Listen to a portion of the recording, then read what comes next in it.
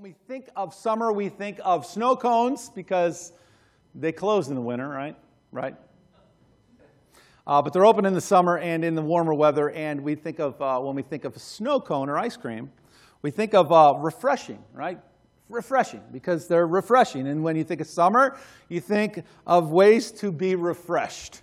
And so that's our thought today. And the question is, like, for us, what do people do to be refreshed, right?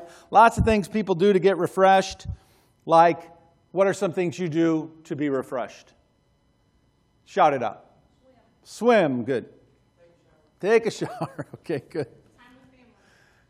Time with family. Okay, good. Refreshing.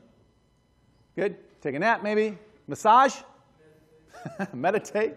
Okay. Huh? Take a walk. Take a walk. Are you telling me? Talk about? Okay. Take a walk. Take a walk. Go for a hike. Go to the mountains. Go to the beach. Swim. Get somewhere where it's cool, right? A lot of people do lots of things when it's hot and in the summer to be refreshed, and that's what we're thinking about. Refreshed. Proverbs chapter 25:13 says, like the cold of snow in the time of harvest. So think about that, snow in harvest time. Is a faithful messenger to those who send him, for he refreshes the soul of his master. So snow, you think of snow, you think of refreshing, right? And if you live in Buffalo, you are refreshed more than you want to be. That's how that works. So refreshing, and we're in Acts chapter 3, and there's this event that happens in Acts 3 that we're going to kind of march through in Acts 3. Peter and John are at the temple. And they have this encounter with a guy and then with the people. And there's some really cool things that come out of this about being refreshed. So we're in chapter 3 of Acts, verse 1. There we go. One day, Peter and John were going to the temple at the time of prayer, 3 in the afternoon. Now a man who was lame from birth was being carried to the temple gate called Beautiful, where he was put every day to beg from those going into the temple courts.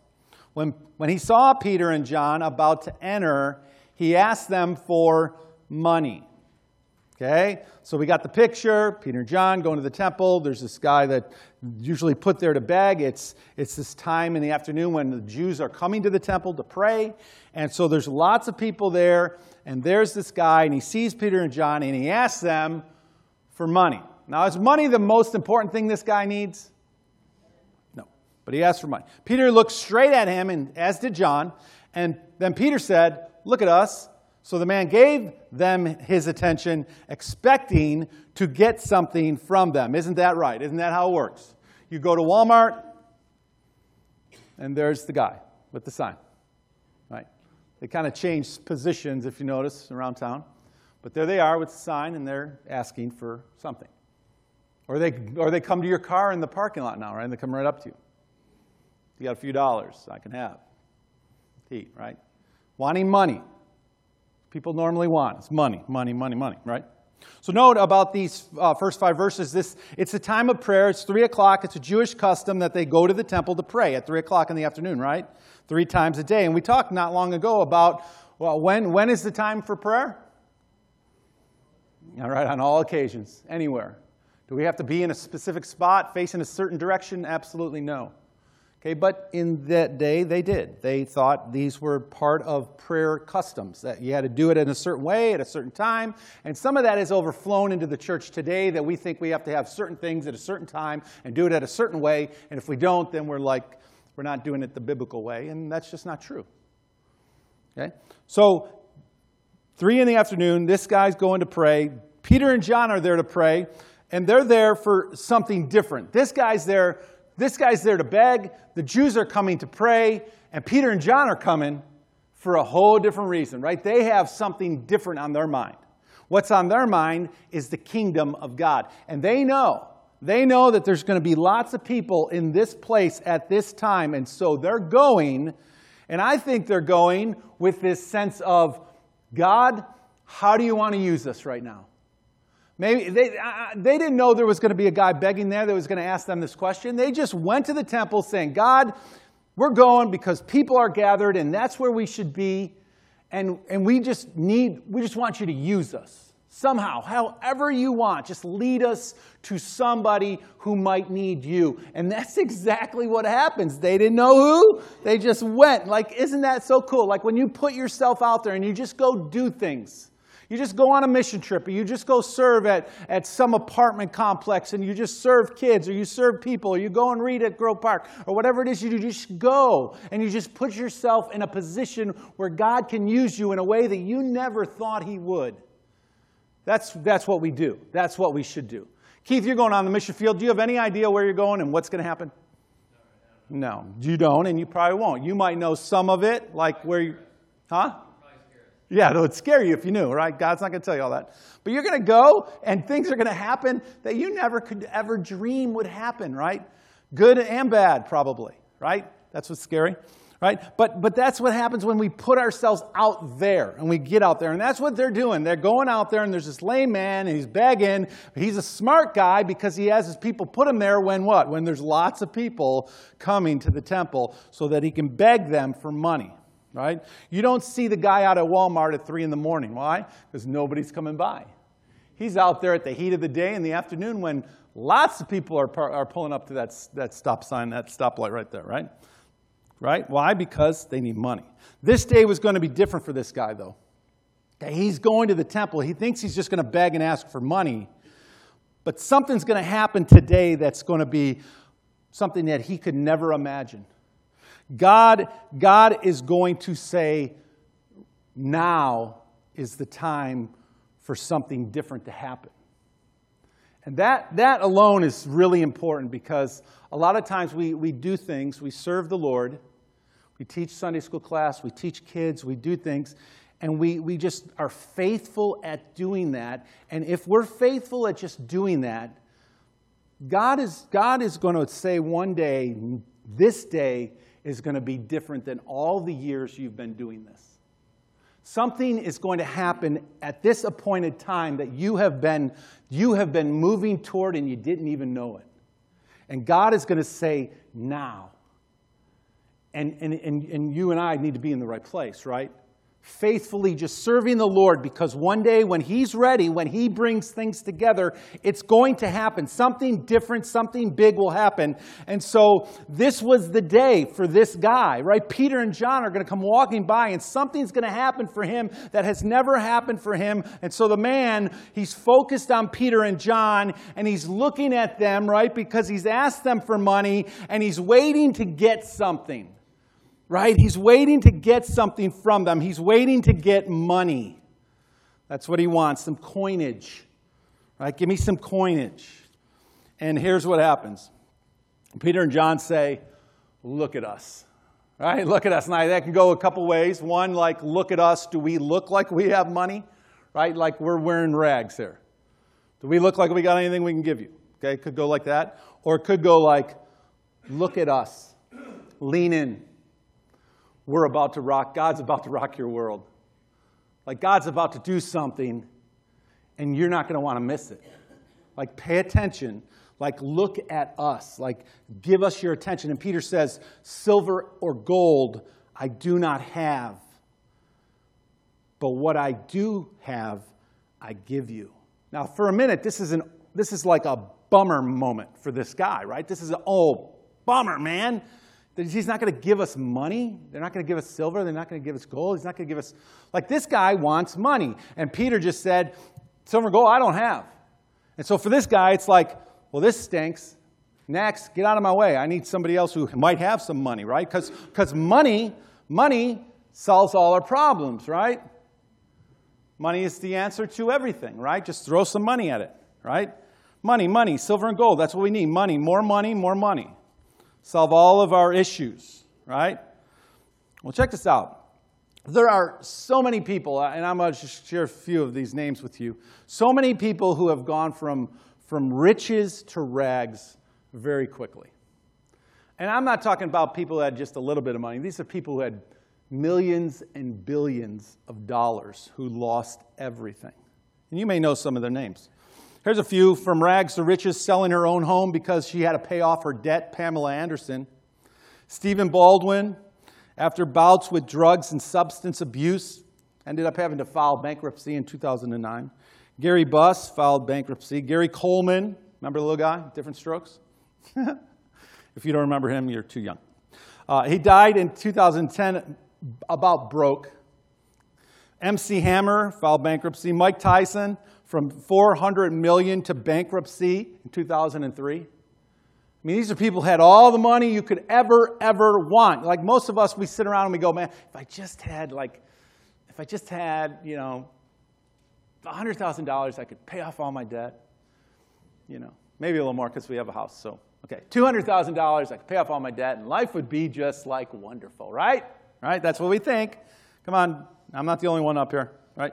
Alberto Villar was a co-founder of Amerindo. He was a billionaire in 1979. When the stock market crashed in 2000, he lost everything. Later was convicted of money laundering and investment fraud. Sean Quinn, 2008, richest person in Ireland, $6 billion he was worth. 2011, filed bankruptcy. Things spiraled out of control from there, and Quinn was declared completely bankrupt in 2012 and ended up in jail. Riches, talking about money. Money, right? There's this guy, and he's sitting there at the temple gate, and he says, he's begging for money. And Peter says, silver and gold I don't have. Why? Because that's really not what you need. Right? That's not what you need at all. And there's so many other names I could mention. Peter Duff. These are people who had lots of money, but it didn't make them happy. And you got to ask the question, like, why? Why didn't it make them happy? People like this. Peter Duff, at age 30, was a billionaire. Howard Worthington, age 52, was a multi-millionaire. Michael Marin, age 53, was a millionaire. Eli M. Black, millionaire businessman. Jonathan Wraith was age 35, one of the youngest millionaires. Paul Castle, age 54. All these millionaires committed suicide. Ended their own lives in different ways, weird ways, crazy ways. Add to the list Chris Lightney, who was in the music industry. Jovan Belcher was a linebacker for the Kansas City Chiefs. Tony Scott was a filmmaker. He helped make the movie Top Gun. Freddie Prinze starred in the show Chico and the Man. Remember that show? And Ray Combs hosted Family Feud. All these guys committed suicide, ended their life as well. Rich people, from athletes to rock stars to businessmen to producers to all kinds of people who had everything that you and I, in the back of our mind, think we need. Had everything that this guy thinks he needs. He's just a beggar. He's lame. He's been crippled from birth, and he thinks that all that he really needs is some money. Just give me money, get me through the next day. Money. See, not all refreshing is good for us. We think we'll be refreshed if we have enough money. We can go on trips and we can go on vacations, right? But what's happened is we've been lied to. We've been lied to. The enemy has told us that if you have money or if you have stuff or if you have things, you're going to be happy, right? You're going to be refreshed. You're going to feel good about your life, right? Check this out. So in Japan, the latest tsunami hit, and it injured like 40 different people. 40 different people, okay? We hear about these tsunamis, and the thing about this tsunami was different than any other tsunami is this. Check out the picture. It happened at a water park. So the wave machine made a wave bigger than it was supposed to make. You know, you've been at those water parks, right? You guys? And you're sitting there just enjoying the wave, feeling of the waves. And the machine made this huge wave, and it just blew all the people back onto the concrete. 40 people get hurt. And what were they doing there? They were there just trying to be refreshed. Not all refreshing is good for us, right? Not all refreshing, the stuff we think we need, we don't need. People look to money for their answers, right? They look to money for the refreshing. Mark chapter 8, verse 36 says this, what would it profit a man to gain the whole world and lose his soul? Like, what good is it if you have all the money in the world like the people I just mentioned? More money than they could ever spend. Zion, already like a millionaire, hasn't even played one game in the NBA.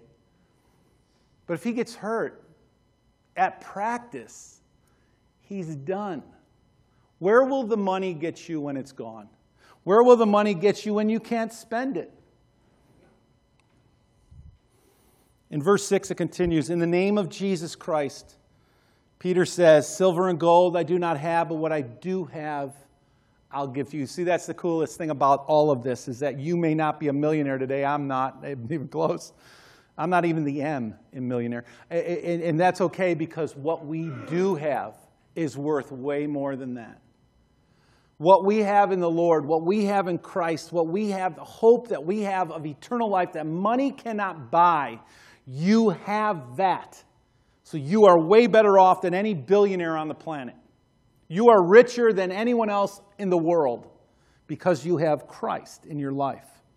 And he says, silver and gold I do not have, what I do have I give to you. In the name of Jesus Christ of Nazareth, walk. And taking him by the right hand, he helped him up. And instantly the man's feet and ankles became strong. He jumped to his feet and began to walk. Then he went with them into the temple courts, walking and jumping and praising God. And when all the people saw him walking and praising God, they recognized him as the same man who used to sit begging at the temple gate called Beautiful. And they were filled with wonder and amazement at what had happened to him.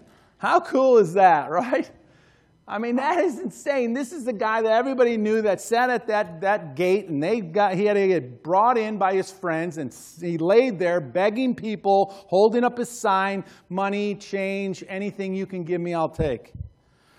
And there's no doubt this man had given up all hope of ever walking again. He never walked to begin with. He was born this way. So he had never experienced walking like you and I just take for granted every day.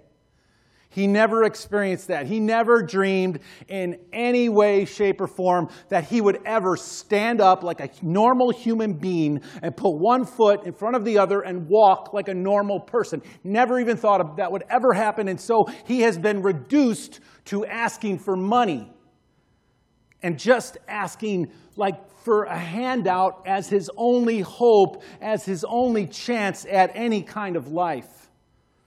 And Peter and John, they do three things in verse 7. Look at it. Verse 7, they do three things. The first thing they do is they reach down and they take him. They reach down to the man and they take time to notice the guy. That's what they do. They stop and they reach down to the man, right? They have a conversation with this guy who's down and out, and he doesn't have any hope. And he's begging for money.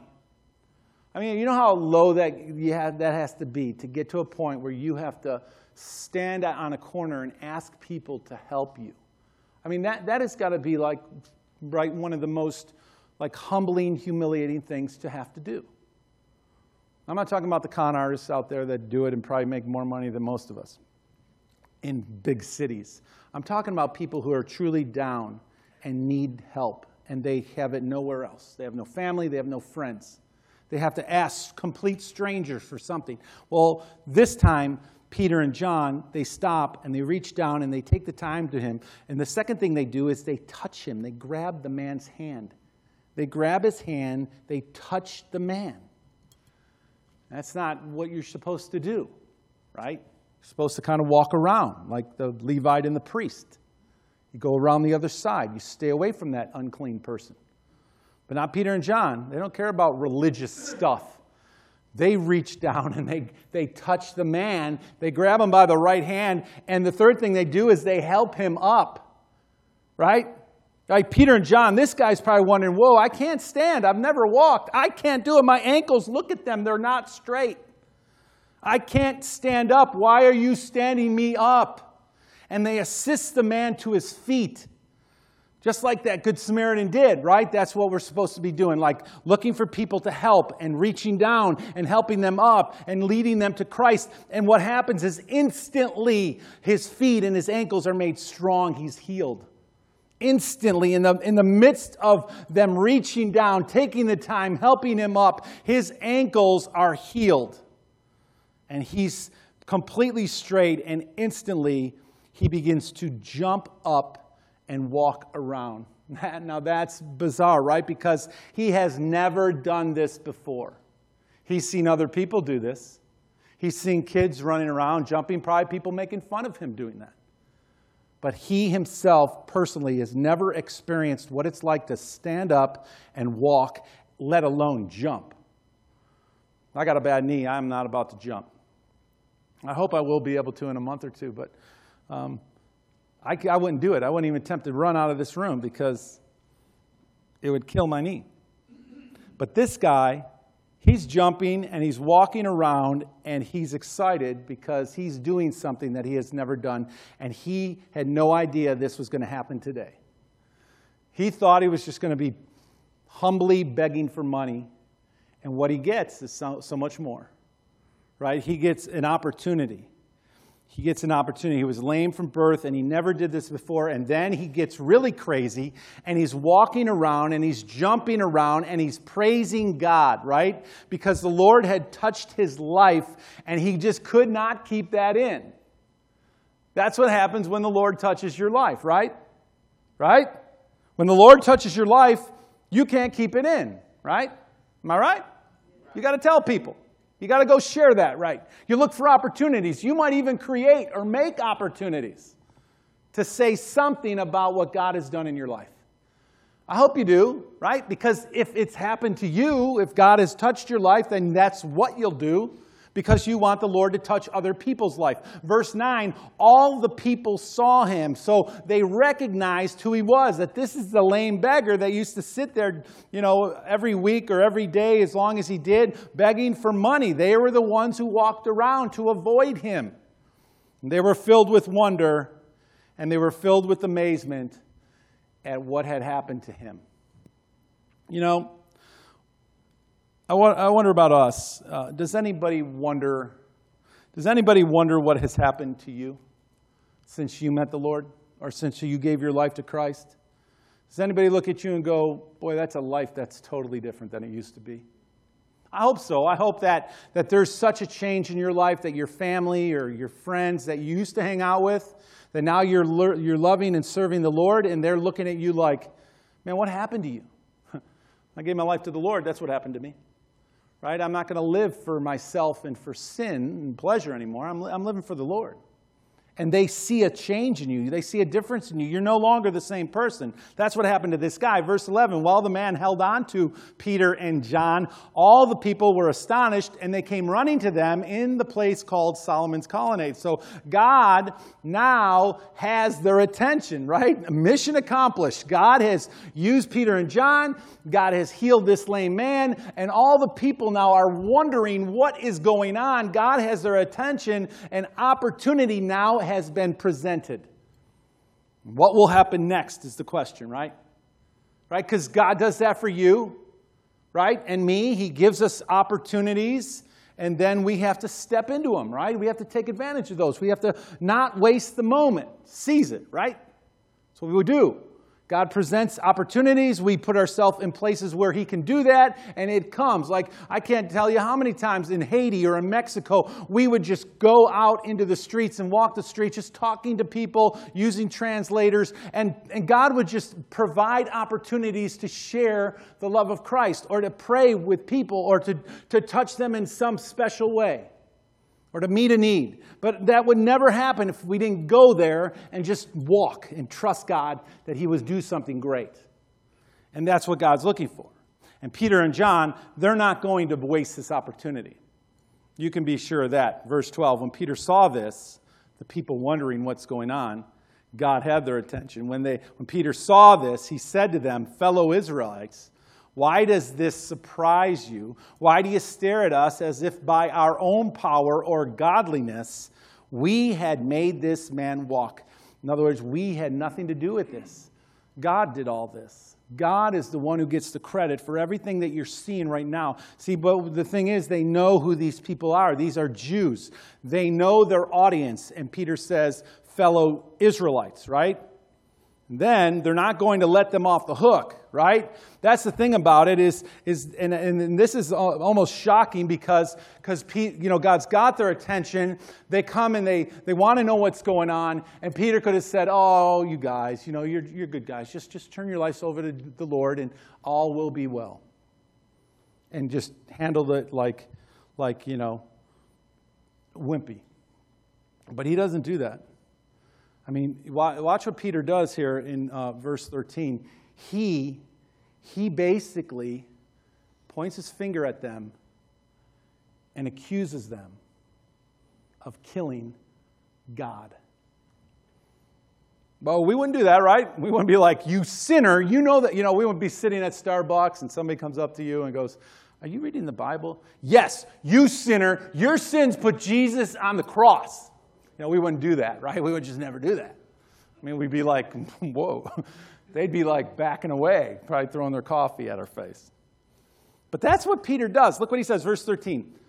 They're interested. They stare at them, and Peter says, we didn't do this on our own. And then he says, the God of Abraham. In other words, the God that you claim to worship, Jews, right? The God of Abraham, the God of Isaac, the God of Jacob, the God that you say you follow, the God of our fathers has glorified his servant Jesus. Okay, don't leave that out.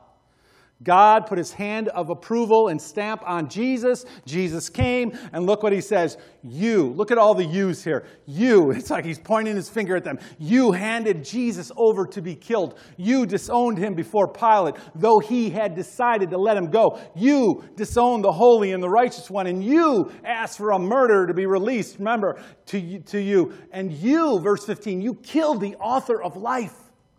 Peter does not let them off the hook, does he? I mean, he's like, they're wondering what's going on. Why is this guy healed? And Peter's like, God did that through Jesus, the one you killed, remember? Wow, that's just intense because I don't think I'd be like that. But there's Peter, you, right? God the Father sent his only Son. And what did you do? You ignored him. You rejected him. You disowned him. In fact, you killed him. Guilty, guilty, guilty. And this is a tough truth, right? This is one that all of us have to face, that I am guilty too. I'm guilty. My sin, Jesus died for. I'm just as guilty as them. I'm just as guilty as they are. I don't know about you, but I am. And then the but comes. See, the but of good news. This is the but that we want to hear. This is the but that everyone needs to know about. Because yes, I killed the author of life by my sin, but the good news is that God raised him from the dead. Look at the verse. We are witnesses, Peter says. We're witnesses of this. And by faith in the name of Jesus, this man, this lame man, whom you see and know was made strong. It's because of Jesus that you killed, that he's healed. It is the name of Jesus and the faith that comes through him that has completely healed this man that you can all see. It's undeniable. Unarguable. Here's the guy. You've seen him every day begging. His legs have been crooked, and now he's standing here with us, jumping around, praising God, and walking all over the place. And you don't know how it happened, and I'm telling you now how it happened, and you killed the guy who did this. You killed the Lord, the Messiah who did this. So, okay, you played, basically. You played right into the devil's hands. Yes, you were used as pawns in the battle of spiritual warfare, right? That's what happened, really, right? Evil overpowered you, and you acted selfishly, and you acted sinfully. And that's all behind us. What are you going to do next? What will you do now? That's the question Peter's laying on them is, what are you going to do next? What will you do next? What will you do next? What will I do next? What will I do next, right? In my walk with Jesus, in my walk with God, what will I do next? Because that's what matters most. Not what I did, not my past sin, but what I'm going to do next. In verse 17, now fellow Israelites, I know, Peter, look what Peter says, I know that you acted in ignorance, as did your leaders. But this is how God fulfilled what he had foretold through the prophets, saying that the Messiah would suffer. So you were used as a pawn. God's plan was set in motion, and you as people did what came natural, just like all of us. You did what you were led to do by your nature, your sinful nature. And there is hope, Peter is saying, there is hope for you, even though you killed the author of life. There's still hope for you. Can you imagine that? You killed the Son of God, and there's still hope for you. And here it is, verse 19. He says, here's what you need to do next. Repent and turn to God. Repent and turn to God so that your sins may be wiped out. Even the sin of nailing the Son of God to the cross may be wiped out, that times of refreshing may come from the Lord, and that he may send the Messiah who has been appointed for you, even Jesus. He says, repent. Repent. What does that mean? It means to change. It means to turn from your ways and turn to God and begin moving and living your life for the Lord. Repent from your sinful ways in your mind, in your heart, in your behavior. Change. Turn. Stop doing what you're doing. It's sinful. And turn to God. And then he says, turn to God. And that simply means this. You need to be converted.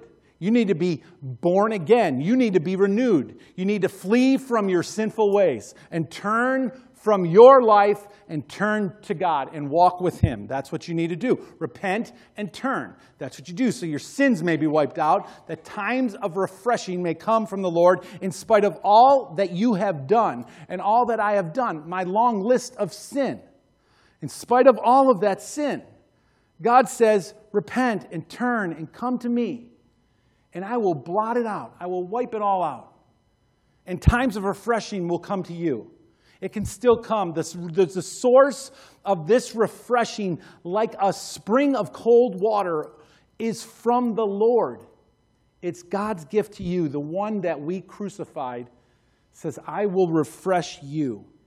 You repent. You turn to God.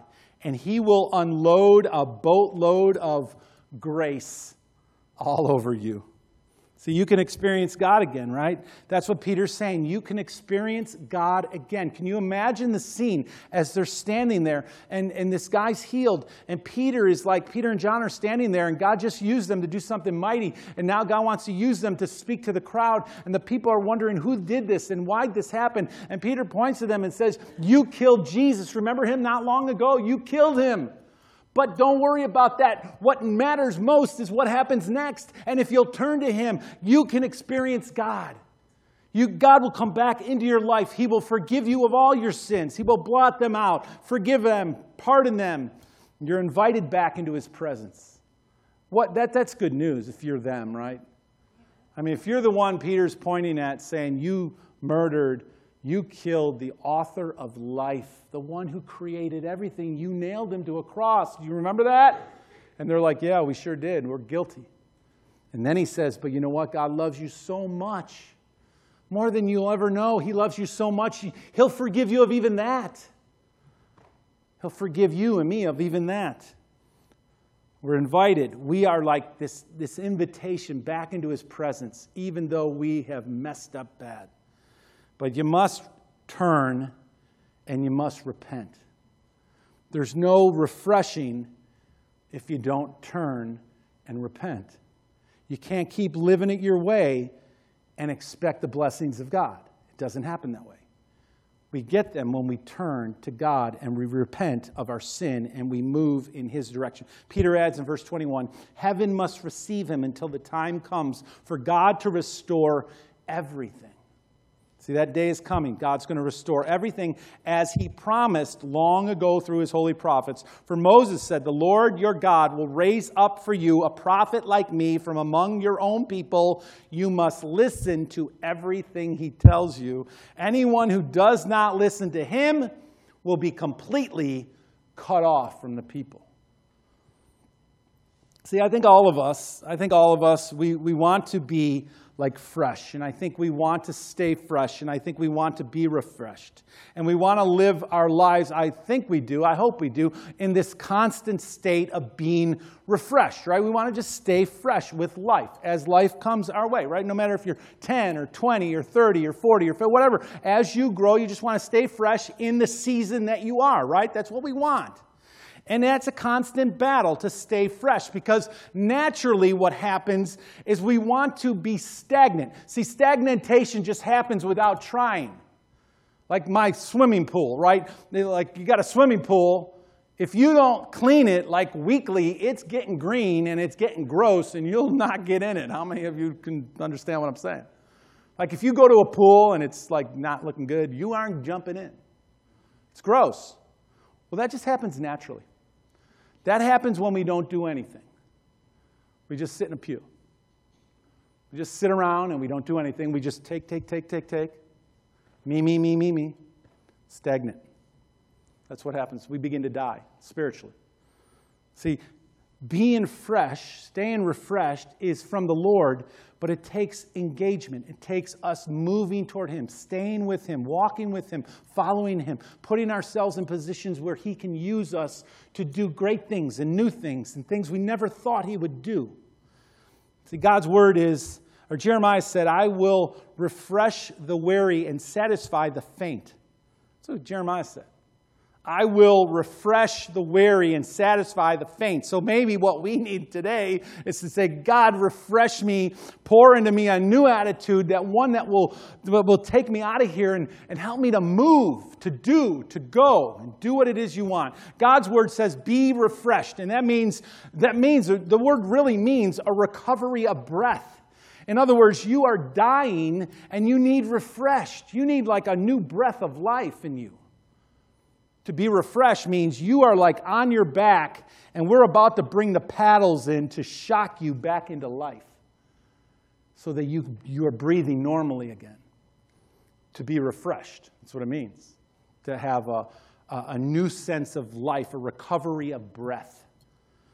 Some of us need this. Here's some quick truth about being refreshed. Number one, here we go, 4 quick things. Number one, refreshing is only available through Jesus. You can't be refreshed outside of Jesus. You can go after money, you can go after career, you can go after job, you can have all the kids that the Duggars have. That is not going to refresh you. It's only going to wear you out, right? Especially the Duggar thing. I don't know how many kids they got, but it's crazy. Refreshing is only available through Jesus. It's God's Son. He's the only way. There's no other name, no other religion, no other faith, no other teaching that you will be saved. There's no other fountain that you can go to be refreshed. I don't care how cool the water is. Number 2, refreshing comes once you repent and turn to God. That's when it comes. Salvation is a free gift of God. We enter through grace. It's God's gift to you. You can do nothing to earn it. You did nothing to bring it about. He did it because He loves us. He first loved us. Jesus provides salvation. But we must respond to that salvation in faith and in obedience. Jesus said, apart from me, you can do nothing. The refreshing only comes when we turn and move to God. Number 3, the refreshing is being washed in Jesus. When you are washed in Jesus, you are refreshed. In the watery grave of baptism, sins forgiven, Holy Spirit given. And here's the cool thing. The previous chapter 2, right? Peter's first sermon. He said, when they said, what must we do? He said, what did he say? We all know it. Repent and be baptized, every one of you, in the name of Jesus, right? For the forgiveness of your sins and the gift of the Holy Spirit. And so they understood that. These Jews understood what it meant to turn to God. And so when Peter says, turn to the Lord, repent of your sins, they understood that this meant be washed in Christ, to repent and be baptized in the name of Jesus. They understood what that meant. They understood what it included. And they knew what they needed to do if they wanted to come to Christ. And number 4, refreshing is forever. Refreshing is forever.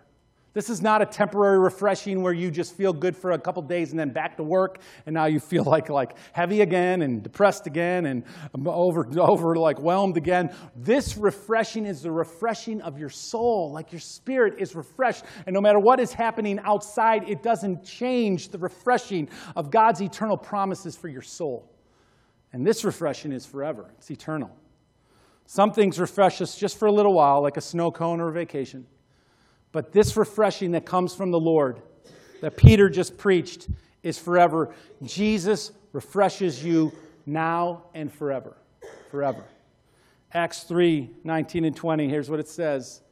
Repent and turn to God. Repent and turn to God so that your sins may be wiped out, and we need that. So that times of refreshing may come from the Lord, because you're not going to find it on the earth. It's not here. It has to come from above. That's the only refreshing that will matter. That's the only refreshing that will really refresh you forever and permanently. And so the question is, are you refreshed? Are you refreshed? Would you bow your heads with me for a minute? just take some time, just take a minute or so and just seek your own heart about this refreshing that comes from the Lord.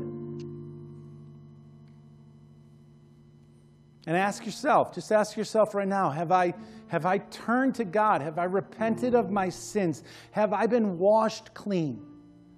Have I been immersed into Jesus? And if not, don't put it off. Don't wait. Don't let anything stop you or slow you down from doing whatever God is calling you to do next. Because I can guarantee you, if you'll take that step, He's got a lot more in store for you. Things that you could never imagine. But when they happen, you'll be so amazed. Filled with wonder that God can do what He can do in you. But it begins with that first step. Repenting, turning to God, being washed clean.